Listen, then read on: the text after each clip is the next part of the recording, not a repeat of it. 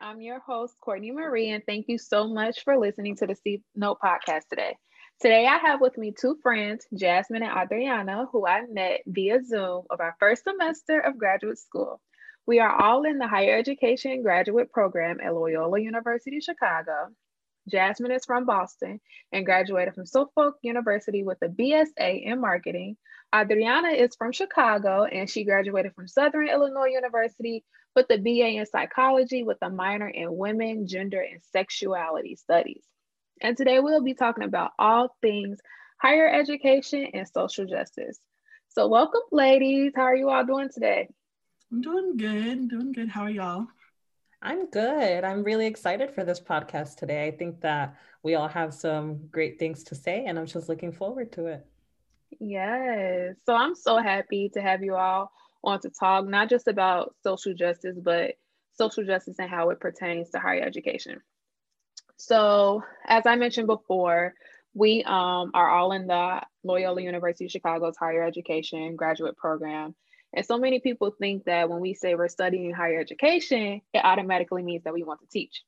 I mean, yes, we can teach, but higher education also entails like student affairs. So, student affairs help develop the student, whether that's through career services, financial aid, admissions, or housing departments. And all these departments within a university setting is considered student affairs.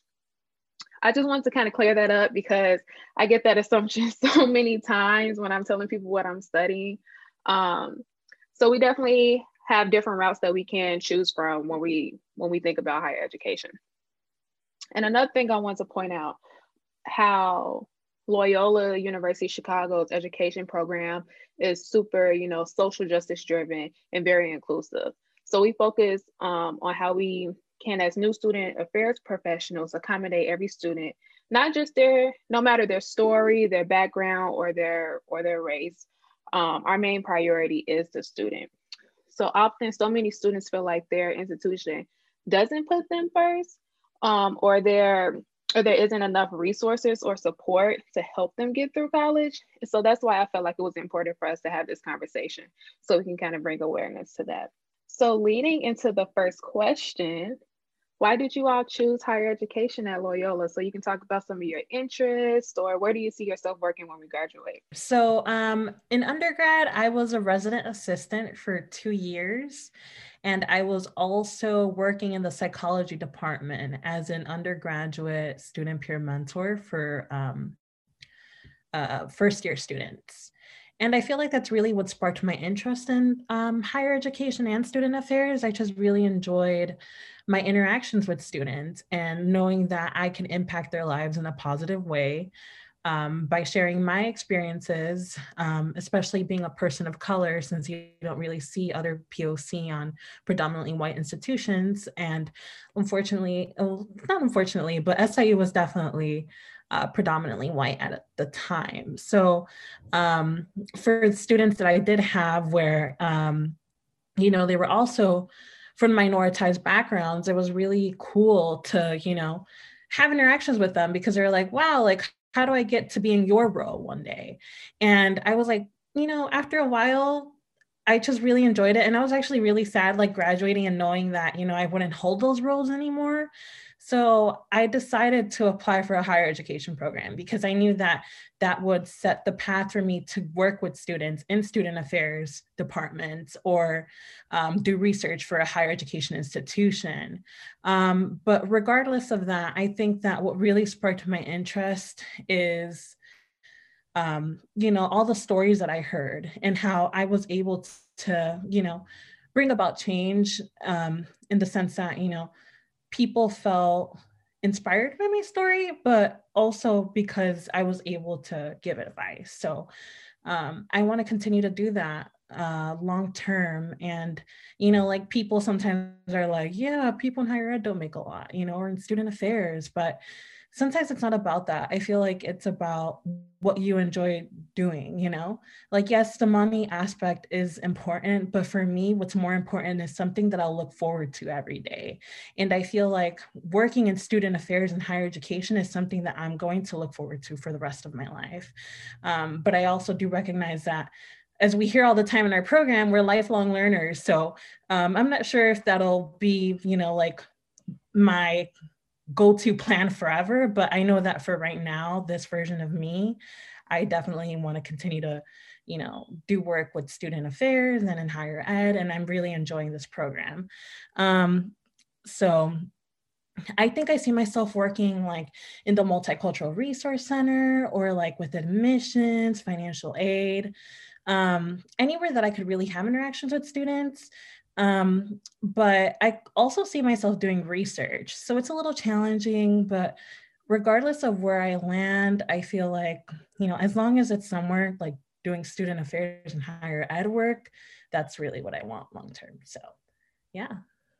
Well, yeah. Well, I really like your journey. I always like hearing the story of my classmates and my peers as well.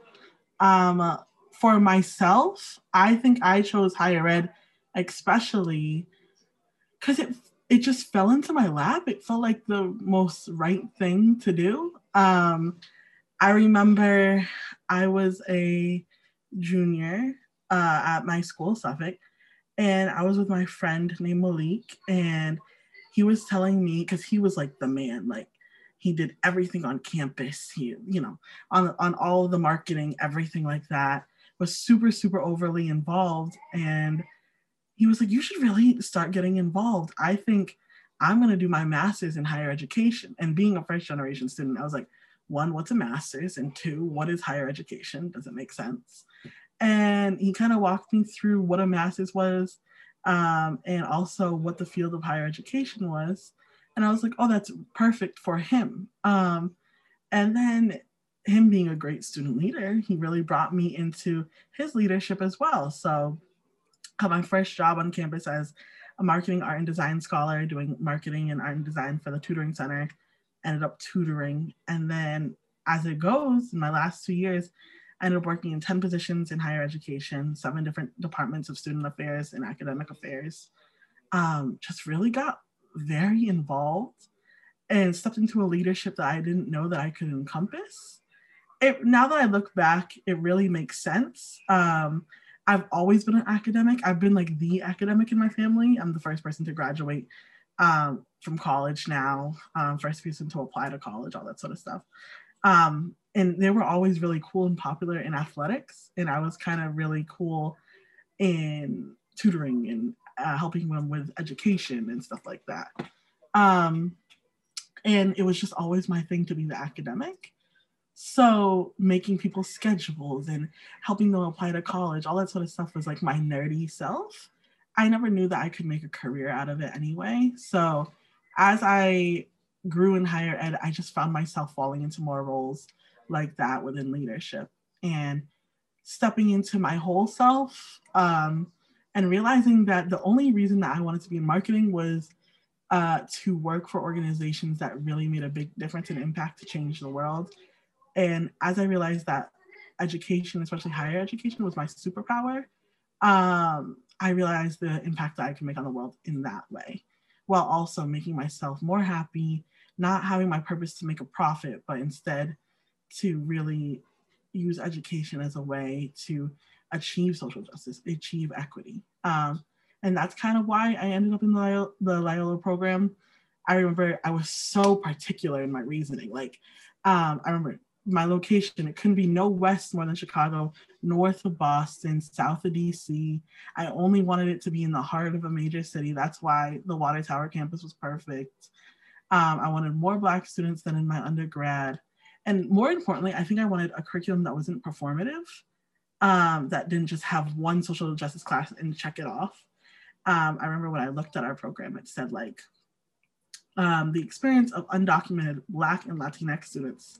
And I've never seen a program in all my research that kind of called out those names and had classes around it. So if y'all couldn't tell, my interests more so is working with underrepresented communities, underprivileged communities, first generations of color, students of color rather, in like more the advising leadership mentorship role, where I could kind of see myself is really anything between like starting at college counselor at a primarily Black high school, TRIO programs, if y'all know what those are serving first generation students of color usually. And then I think my end goal is to be a policymaker for our university or state and really make differences towards those students and make sure that we make policy that has long-lasting change. So that's kind of my journey in higher ed and why I'm here alongside both of you. I'm very excited to be. So yeah. Jasmine, honestly, it just reminded me of why I picked Loyola specifically. And I think that when I was doing research, what really brought me in as well was that, they had these courses that were focused on minority identities. And something else that I really liked about the program is that, growing up, I wasn't really used to seeing POC in positions of higher power. So to see professors that were, of diverse backgrounds was really what brought me in. I was like, okay, go off, when I saw how diverse the faculty was. And I feel like that's really what has been my favorite part about our journey so far in this higher education program, that we have people that are able to share similar experiences that we might have had growing up. But that's one of the things that I love about the program the most is the faculty. They're all really great. And I'm looking forward to the rest of the program. Yeah, you all make very great points. Adriana, you made a really good point about enjoying what you do. So I think for me, I get that when I think about where I want to end up in higher education, I see myself enjoying what I'm doing, helping students, helping them achieve their goals, advocating for students. I definitely love those points. For me, Loyola, I don't know. I just loved it. I'm from Chicago and I went to undergrad in Georgia. So a part of me choosing Loyola was because I wanted to come back home, and that was just the perfect excuse. My interests are more so on the long lines of university communications, and I think I've talked to you all about that before.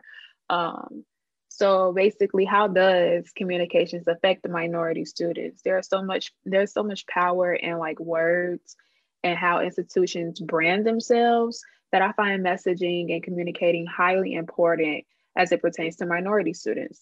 So how you all mentioned how you saw that those words minority and diverse students being mentioned on the website of the higher education website, and that drew you into wanting to be in the program. I want to see that more for the university as a whole, not just a particular graduate program. And from some schools that I have looked at and I've seen, I don't actually think they do that a lot. Like you said, Jasmine, being performative, that's really a big thing in most universities. They say that they're diverse, but what are the actions behind it? What are the communications and messaging behind it? So, and to be honest, when I first got into higher education, I did not know where I was going to go with it. I always knew higher education was probably going to play some type of role into my career, whatever I ended up doing, because I just love being around students. I was an upward bound tutor and in undergrad. I tutored students in high school. I did a lot of tutoring, working with students, and I was very educational driven. I just love seeing students learn. So I knew it was going to play into my career. I just didn't know how I was going to combine communications and higher education, because you don't hear those two a lot. And then I actually had a meeting with the communications specialist at Loyola yesterday. And sometimes I have doubts about merging those two together, communications and higher education. But what she told me was really interesting. She said, I got my undergrad degree in communications as well. But she said, I really think it's important that you are getting your master's in higher education, because when I first started, I didn't have that knowledge of understanding students as they're changing throughout their years at the university. She said I was just the messaging part. So that just kind of confirmed what I wanted to do even more, having that knowledge about how students, navigate and change throughout college, and then how can you apply that to messaging. So yeah, I think that's just my my goals within higher education, just making that communication plan to bring more, you know, minority students, because we see that minority students are the ones that are going to college, the ones that suffer the most because they don't have, like, you know, a lot of resources. So just having that messaging and plan where they feel like, you know, safe around each other, safe in that environment is really what's important to me. I think you make really great points, especially because as we've learned in class, future generations that are going into college will be more diverse, right? So what can we do to support students, especially students that are new or first generation, you know? And as we've talked about this before as well, that the student affairs field is still developing, right? So communication is a big part of that. So I think that's a really, really great point. I also think too, I really enjoy the fact that you're going into communications in higher ed, and then you're also going to have an academic background in both. One, for communication, your communication degree to inform your work, but more of your higher education practice to really be able to communicate to students. As students at Loyola, I think we understand the importance of sensitivity and transparency in how they communicate with us and how they communicate their messages. I really don't think we want a fraud message or a message that is too politically correct or anything like that. As students, we want the respect to tell us what it is. And if you're going to say something, this isn't very like professional, but say it with your chest kind of thing. And say it wholly. Whatever you're going to say, I feel like you should be able to communicate it with confidence and be firm in what you're saying. And I think as someone in your role with both experience, you'll be very good at that when you do step into that role, to give that respect to students while also standing for the university and communicating what they need to communicate. Yes, I definitely agree with both of you. And everything, all of our interests are super important. And as we talk, it just makes me happy because I feel how passionate we are about this. And I just really can't wait to see like what we're do like 10 years from now. We're gonna be like, oh girl, I'm doing this and all this stuff. Like if we join forces together, it's gonna be amazing.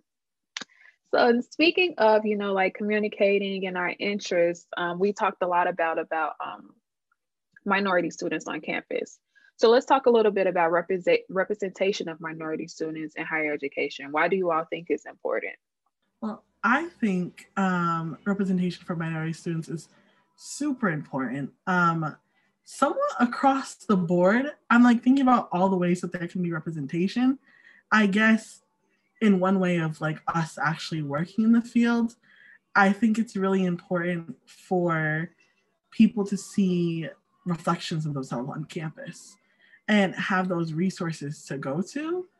I feel like it's a way to have advocacy and a way to have allyship, especially. I know at least in the classroom, I remember Courtney, the first day, like if I see another Black girl in the classroom, I will be like, hello, sister, what's going on? Just because Yes. it's so like natural for me. And I know not necessarily that I can rely on them, but it is a go-to resource just to try out. And I think that's also what leaders and educators do. So having that role and really having those figures to not adopt students of color or people that maybe follow in their identity, but at least be a resource for them is important. And I think more so something that I learned as I'm going through my pedagogy and curriculum class, I think something that's changed me for even more so the better, is having professors and, you know, other women of color, people of color, and minorities in these roles, because the curriculum is so important. And I didn't realize that till this program. I knew that we were being taught a dominant curriculum that caters to the white narrative more so than ever. But as I go in this program, in every class, like, there's going to be an article about Black feminist theory, or there's going to be an article from the undocumented experience, or there's going to be an article from a minority or marginalized experience. And to be honest, most of our texts do not come from, or most of our activities do not come from a cis white gender male. And what that has done for me has been wild. Like, what it's done for my own self-identity, for my own validation in my own work. And especially for someone that wants to achieve social justice through education, it's really made me feel whole as a Black woman, and it's made me feel whole as an educator. And I've been more in touch with my education now than I have more than ever. It feels like it has the most purpose that it's ever had. And that's because these leaders that I'm learning from, whether it be a professor in the classroom or a student affairs worker or employee in like a diversity office or multicultural office, etc., they purposely put that content in front of you, that programming in front of you. And you don't get that unless you have those people in those spaces. So you could talk about having a friendship on campus, a leader on campus, multiculturalism within your curriculum, or even the importance of having marginalized identities in power, in leadership, or higher above when it talks about policy. But really, we are the people that are going to change the system for ourselves, for everyone, but especially for ourselves. And therefore, we need to be in these spaces. Not only we need to be in these spaces, we belong in these spaces, and we are more than needed in them to change the system that was not made for us. So yeah, that's how I feel about why representation is important. And representation is important because I wouldn't be here without it, so. I think representation is important because when you see other people, that look like you, or, they're also like part of a minority identity. You just vibe on a whole different wavelength, you're just like, yeah, I feel you, So I think that it's really great when you have that like connection as students, and when you have students yourself where, they might be from a minority identity. And I think that students like tend to perform better, or feel more comfortable when they can identify and relate to the people that they're talking to, right? So for me, I think that I have been really inspired by being in spaces with other people from minoritized backgrounds or identities. So I know for a fact that, it's just a whole different feeling, and it's a good one when you see that representation, especially because it has taken so much for us to be in these spaces, and we're taking over them and we're coming on strong. So I think that representation is really important. And hopefully we start spreading that information so that people recognize that it's important now, and it will be in the future. And we're not going to set back. I know that we've had like the Trump era where people were like, oh my God, this might deter people away from it might deter people from, wanting to go to college, or wanting to, be in spaces where it's typically the mythical norm, or like white people in general. But no, we deserve to be in these spaces as minorities, and other minority students deserve to be in those spaces as well. And that's why representation is important. You are so right. The vibes are different. And when you notice some like other minority students in class, or even like your professor, you have, because you have like the shared experience. Like if you're going through something, or because of like culture, history, like that, that person will understand because they have that same shared experience, and it makes you a little bit more comfortable. And I think I went, like I said, I went to Georgia State University, and honestly, it made me feel a little bit more comfortable when I saw a minority teacher, specifically Black teacher, in the classroom, because it made me feel like, oh, like I can I don't want to say paying more attention in class, but I can be more engaged in class because I know what you're going to be talking about Mhm. is like, I can connect with it more. When I went to Georgia State, we had a huge, huge, huge percentage of Black students. And that's one of the reasons why I chose to go there. Thinking of Georgia State, I mean, like the percentage to like white and Black students were like neck and neck. It was probably like maybe 47 white and 46 Black. Like it was really close. And just having like, those connections in classes, whereas, I have other counterparts that can share their experience and just bouncing back off and learning from each other. Just, and I think it's very important to have that representation in the classroom, because whatever you learn in the classroom is essentially going to be life lessons that people may or may not choose to take on in life. So I feel like you just don't learn from like the teacher, you learn from your peers as well. So, and then I don't feel like we talked about this in one of our classes. Maybe I think we talked about this in like Baber's class, and just how you learn from your peers and how their experience might be different from yours, but you're still having like, that connection, and that mode of like representation is really a beautiful thing when you're in the classroom. So I think it's really, really important. And whatever field we go into, we definitely need to continue to represent. I know we will, but we definitely need to. And I think that with, having more representation of minority students in higher education, we also have to focus on how we can better create a inclusive environment for our diversity, right?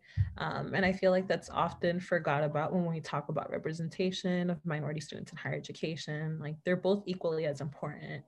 And I know that we've all talked about this, like the three of us, but I'm just excited to see how we will be able to implement, new programs and stuff wherever, our journey takes us. I just want to say I definitely agree with both of you, especially Courtney, and you saying whatever we end up doing, we're going to be like great at. I really see us being, people who make strides, people that are changing systems, and I'm very excited for. I actually see most of our cohort doing that, but especially the power within this room and this podcast right now. Yeah, we're going to change the world, and it's very exciting to know how powerful you can be as you try to transform education. So I have full confidence in us, sisters.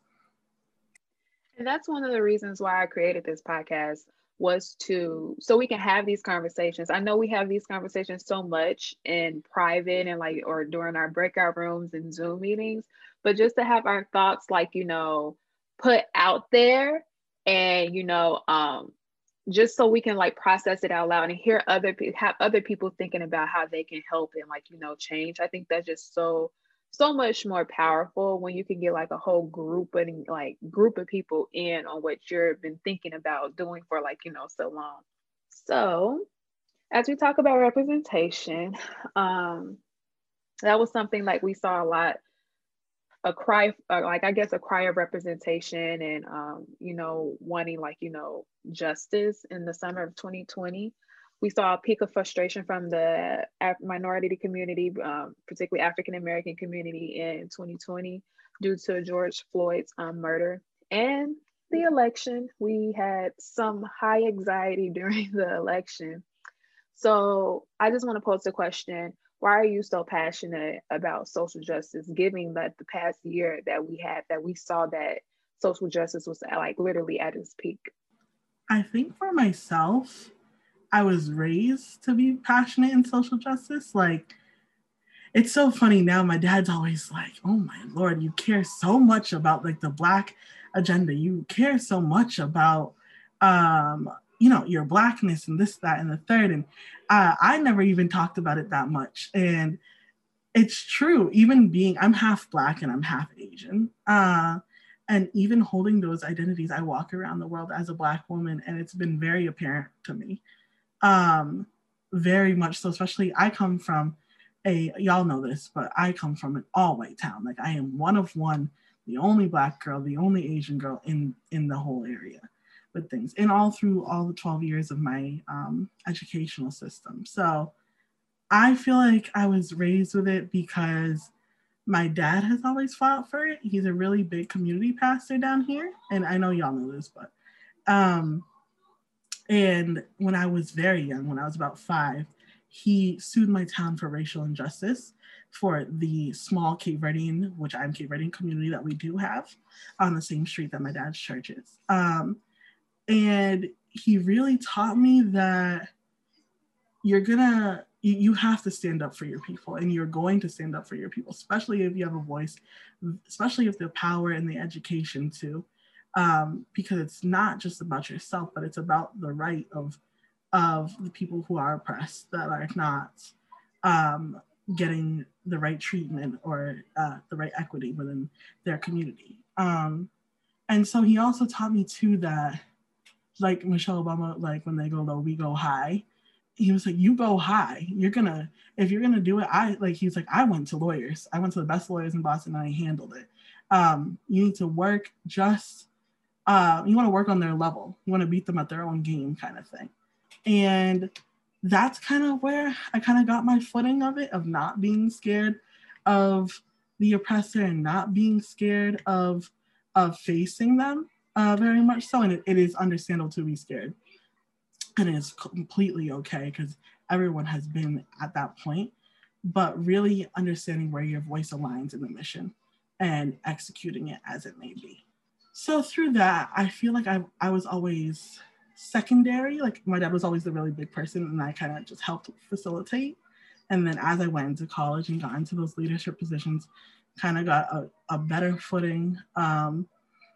And when I realized that the real reason I realized I wanted to go into higher education was I already knew I wanted to be in the field, but I knew I wanted to really focus on social justice when I watched my little cousin Jasmyne.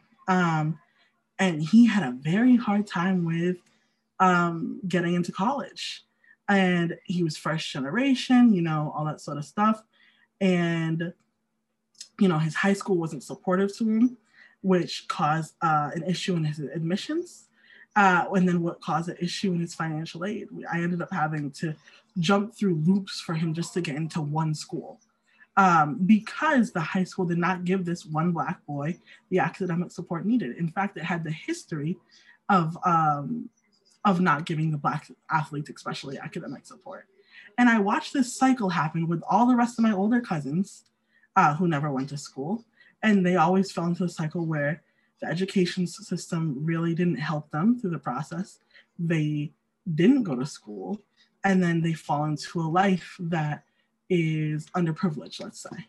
And he had so much charisma and support, and not support, but so much charisma and potential that I wasn't just going to let it happen to him again.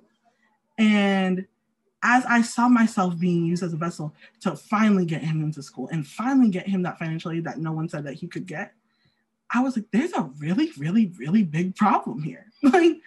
And as that stuff happened more towards today, it happened in 2019, and in combination with when Black Lives Matter started around 2012 or so, my anger for that and my rage for that, what a book that I love calls Eloquent Rage, that Black women tend to carry, plus my rage for people like my loved one, like Jasmyne, who go through all this academic struggle just solely because our skin color, which I had gone through, my family had gone through, and then I saw the repercussions of it from generations above me. I was like, yeah, whether it be any social justice or social inequity, I need to fight against any inequity that happens in this world. So, and I was like, and I can do it through education. So I feel like that's kind of where my social justice thing is. I'm sorry, it's long, but that's kind of how I got here. Jasmyne, that was beautiful. I'm speechless. I was just about to say, I loved it, literally. Too. I'm like, wow. Honestly, you're great. You're amazing for that. Thank you for sharing. For me, social justice is really important, especially because of my identity. As a Latina, first generation from a Mexican background, I grew up seeing discrimination all around me, from language barriers to, racism, sexism, things that, impact us every day. But I feel like social justice really promotes equity across different dimensions of our society. And that's why I'm so passionate about it. I think that there has been a lack of access for individuals of minority identities. And though things are getting better than they were before, I think that we've had a lot of setbacks because of our prior administration. And as for like the whole George Floyd and the election thing, I think that, it's important to think about things not as trendy, because I feel like people were making like Black Lives Matter like a trend and just a hashtag while the whole George Floyd thing was going on. And now we don't really see that, so it's frustrating because it's not a trend. These are lives that are impacted every day. And it shouldn't just be like a blackout post that you put on your Instagram. You should be out there putting in work every day, not just when someone is killed, right? So for my Black brothers and sisters, I was really hurt. And it's important for other minority individuals to do research and to like dismantle these ideas that are passed on between different cultures, Like I know that there's a lot of anti-Black mentalities in the Latinx community and maybe even in the Asian community, So it's important to do work. And the high school that I went to was all minority. It was just like Latinos and Black people. We had a small, I think, percentage of Asian students, but I think that when we were all going into college, that's when I really became aware of the systems of privilege, power, and oppression. There's students that, like we didn't have access to great education. We were part of the Chicago public school system. We, didn't have new books. Our books were probably like 10 years old. And we were expected to do well on the ACT and get into college, right? And for me, I think that it really opened my eyes up to who education was created for. And when I say that is like standardized tests, for example, like they were not created for minoritized individuals. I think that they were created for the white man to pass. But when I saw this like trend in my high school where students were not being admitted into colleges and universities, and not because they weren't smart, but because they didn't have access to resources. It was just a reminder that there's so much inequalities. And I saw that throughout college as well, like who was treated better, who had more access to resources. So social justice for me, like I can go on and talk about it in many different aspects, but I think that when I think about it, just for the purpose of this podcast, those are some of the highlights that I want to share. But there's definitely more that ties into that. I feel like that was just a very small scope of everything that can go into social justice. Right. First of all, your stories are so beautiful. Thank you for sharing that. And I agree with you, Adriana. Like, social justice is really complex. There's so many like intertwining pieces that explains why, minority people of color in America are in the position that they are in now. I grew up on the south side of Chicago, and I constantly saw where there are a lack of resources. Of course, huge African American community where I grew up, South Shore area, a little bit more east side of Chicago, and food deserts, and like you said, schools weren't testing as high. We didn't have the same resources as my counterparts or peers may have going to school up north.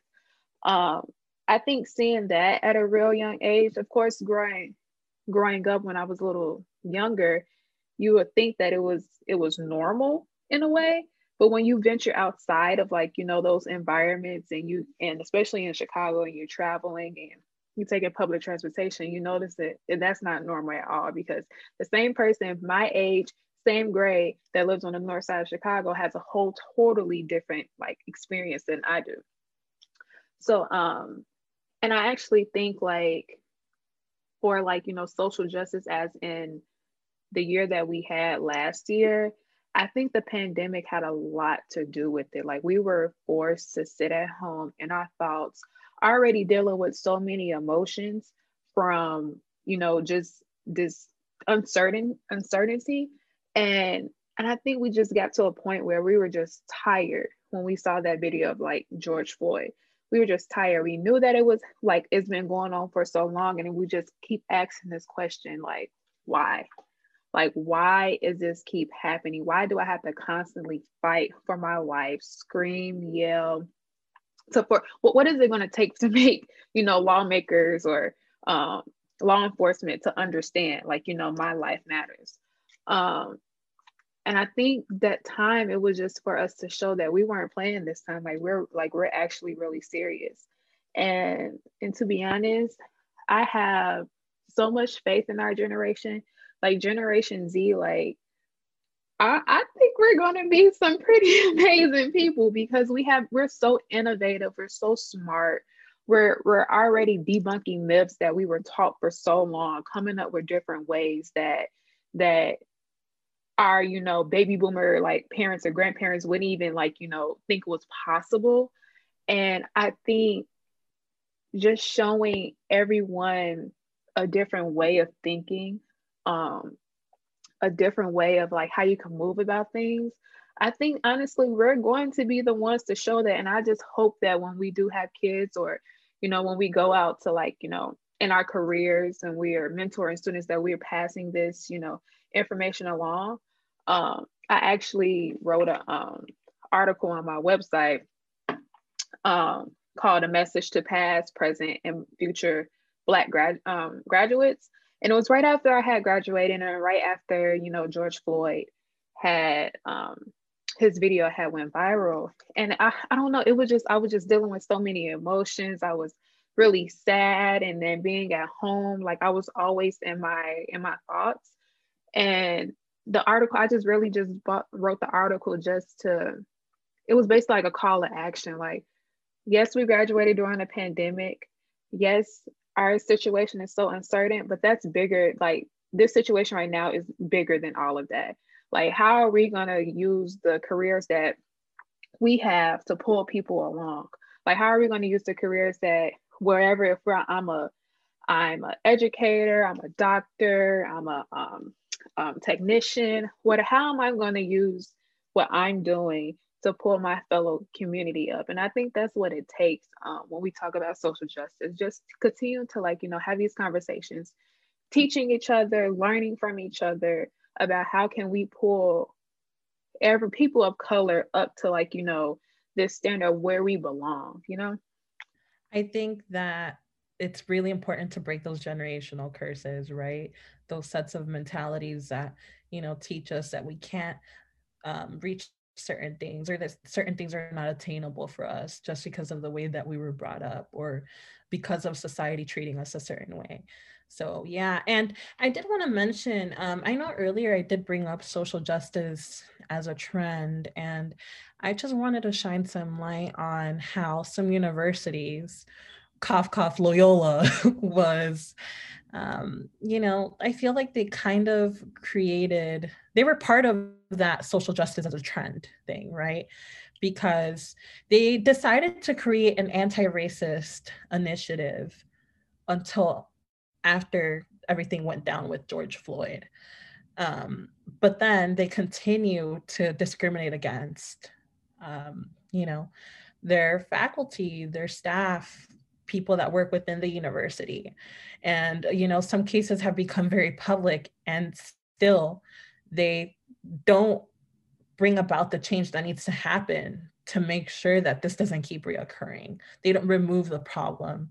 They just, send out an email and they're like, yeah, this is the work that we're doing.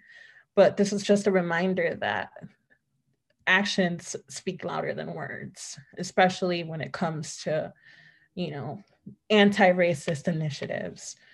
And you make up such like a great point, and that's where that communication factor comes in at. That's where that that understanding of how students are feeling, and then that messaging comes up, and then you have to bring those forces together to like fully communicate. Sometimes the email isn't enough. Sometimes you have to, as a communicator, you have to go out into the field and figure out, actually, and I'm not saying that they're not doing this, but it's coming off as if it's like, it's not. So I thank you for bringing that up, because just sending an email out, it isn't enough, especially when you have students paying, money, tuition dollars to get an education. You want them to feel, comfortable while they're on campus. What I was gonna say too, to bounce off your point, Courtney, that you said earlier about what are we going to do about it kind of thing. Not only what is our generation going to do about it, but what are we going to do about it in our work, in our careers, in our life? That makes me think of, within Darren's class, like the intro to his course was the student personnel point of view. And something that kind of followed me throughout our program so far is the idea that the purpose of student affairs, and the purpose of higher education, furthermore, is to figure out how you're going to better society.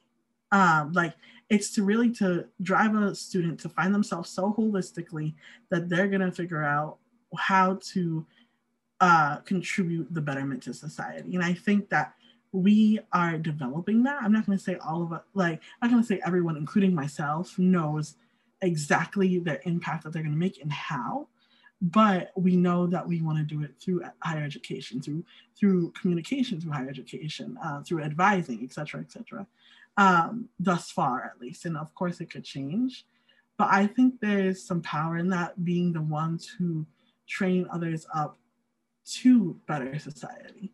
And to know that we are the ones that are going to be the movers and shakers that produce all these, the next engineers, the next, the senators, all that sort of stuff. I was just talking about this with my dad yesterday, and he was saying you need to break down higher education to me. Because again, like Courtney said, everyone's like, oh, you're going to teach. Oh, you're going to be a professor, right?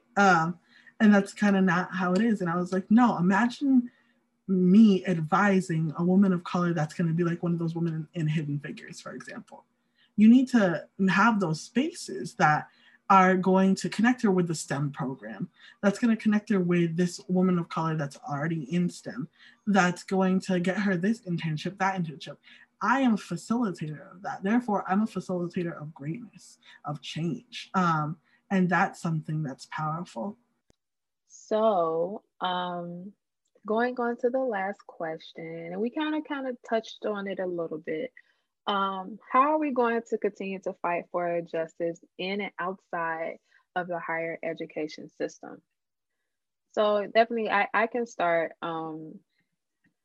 I think for me, it's just really advocating for the student, and just helping them along the way, knowing that not every student is going to have the same story, the same background, the same culture. Everyone that comes to college has different experiences, and being able to adapt and connect with them on that level is something that I think will help during, their time in college, especially, for minority students, where we're already feel like we're overlooked.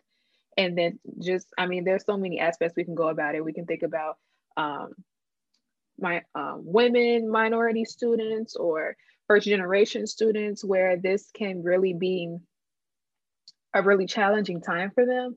So when we are in these board meetings, or in these meetings for our department, wherever we end up going, making sure that I advocate for students, making sure that if I do have these conversations with students, that they know that they can count on me as a voice to at least try to get their message out and how they're feeling out, and to make them feel supported. I think that's just just being that person that they can feel connected to and that they can listen to and have somebody who understands them. And I think that's literally the starting point to continue to fight for justice, having somebody that can understand you. I think that to continue to fight for social justice in and outside of higher education, we need to be dedicated to being lifelong learners, you know? And I didn't really think about that until we started our higher education program at Loyola. This concept of being a lifelong learner, right? Because we're all constantly growing and we're learning. And we really need to think about the different ways that we can develop new strategies to support students, especially as demographics continue to shift, right? Because this fight for justice isn't something that will be temporarily. I think that we will continue to fight for it for the rest of our lives. And in order to do so, we need to find, you know, the ways that we can support different groups. We need to be aware of how we play a role in these, you know, narratives and their stories, because words are so powerful and actions are too, you know. So I think it's important to find balance within us being authentic and being to work, you know, in an institution that we feel comfortable in, for us to advocate for students. But in general, outside of higher education, I think that we can continue to spread information, and we need to be able to take constructive criticism too, you know. Like I think that there's many situations where we think, you know, we're saying something that is, you know, okay to say, but maybe it's not, you know. And it's important to be able to have conversations where people communicate their feelings about certain things that you may have said that are hurtful, especially when it impacts an entire community, you know, because I know that there's been so many people that I have come across that have, you know, not had the opportunity to have interactions with people with minoritized backgrounds, you know, because they grew up in rural areas and stuff. So I think that in this lifetime, we will continue to come across different people, and we just need to be prepared to have different conversations and expect the unexpected. I think that's powerful. And I think that is a big thing about being an educator, is the acceptance that we don't know everything, no matter how much we think that we know. We don't know every population, we don't know every person, we don't know every culture, or any, we can never know everyone's experience. That's of our own. In the intersectional identities that we do hold. That's important to recognize as well. I think as how I plan to continue to fight for justice in and outside of the education system, especially, or the higher education system, I think the first thing we must recognize as, especially like powerful women of color, like we are in this room, is understanding that we continue to fight justice in existing, in being ourselves.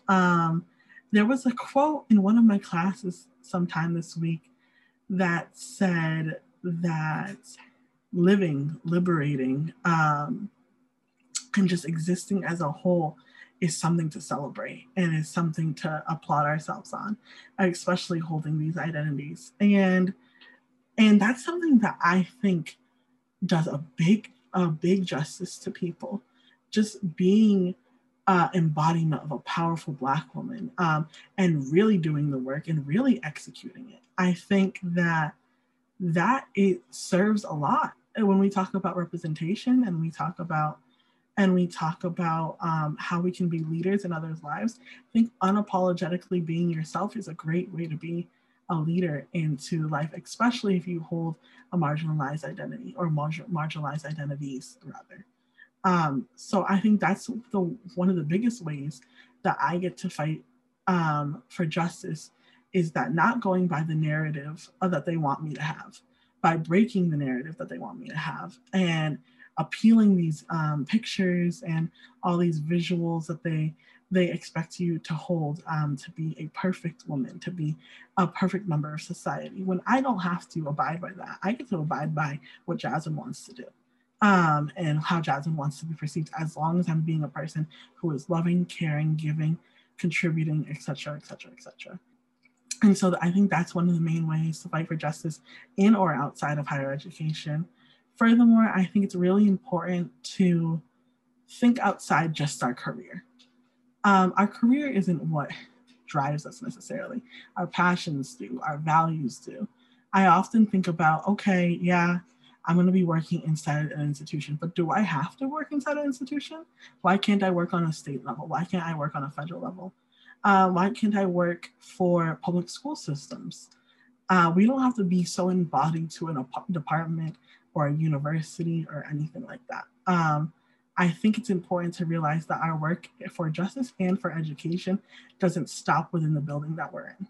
And then the last thing is, I really think that taking chances and thinking bigger is another really big thing. I think as someone who has always considered themselves, I'm an extrovert now, but considered myself an introvert behind leadership, always kind of in the darkness behind someone else, and they radiate their light onto me.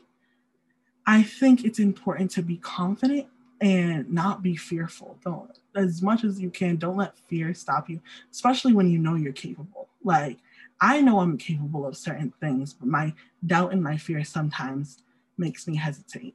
Overcoming that and really stepping into my leadership, really stepping into myself, and everything I can do is going to be what really makes me go from just being a participant to being a leader in the change, a leader in justice. And that's something I would like to sign up for. That's everyone's own choice and ability, but that's something that I personally want to do within this field, within my life. So I think the last thought I can leave y'all with in this question is something, again, that I was talking about with my dad. And I was telling him yesterday, he asked me, like, similar to this question, how do you want to fight for justice? How do you want to achieve justice? How are you going to get there when other people won't allow you to? The people at the top are still white. The people at the top are still men. How are you even going to get to that position? And I said, well, there's multiple ways, but the two main ways that I can think about is, one, you can kiki and be friendly all the way up the ladder, be as presentable as possible, as smart as possible, and make your way up through the deans, the VPs, until you are on that board of directors, until you're president, and, lock arms in unity and which can be tiring. But that is one way to do it. Find allies and find people that will lift you up with their privilege and get you up there. And then the other way is definitely more militant, where you go through there, you don't decide to go through their systems, but decide to appeal them, dismantle them, destroy them. Instead of climb the ladder, break the ladder and make your own staircase. So yeah, I think those are all things to think about in how to fight for justice. Which way do you want to do it? What is the best fit for the school that you're in? What are you trying to achieve? All those sort of things. And how can you utilize the power that you had? So that was just so beautiful. I loved it. I love every word that came out of you all's mouths, because it is so true. And one thing, as a closing thought, from the gist of it, whoever's listening, what you can take away of what we just said was literally, as we continue to fight for justice in and outside of the higher education system, the way we're doing it is just being understanding, continue to being lifelong learners, and just being ourselves as people of color. And once I feel like just those three things being put together, something beautiful will come out of that. Well, I just want to thank Jasmyne and Adriana for joining me. And to anyone listening, just know that our fight for social justice for all minorities in America is far from over. No matter if you work in healthcare, education, tech, or law, you can make a difference. Think about how you can play a part in making a change for the better. So be sure to tune into my next episode of the See No podcast. And if you have not already, go check out my article, A Letter to My Past, Present, and Future Black Graduates, on my website at www.court-marie.com. And also follow the See No podcast on Instagram, Facebook, and Twitter at the See No podcast. Thanks again, y'all. Bye.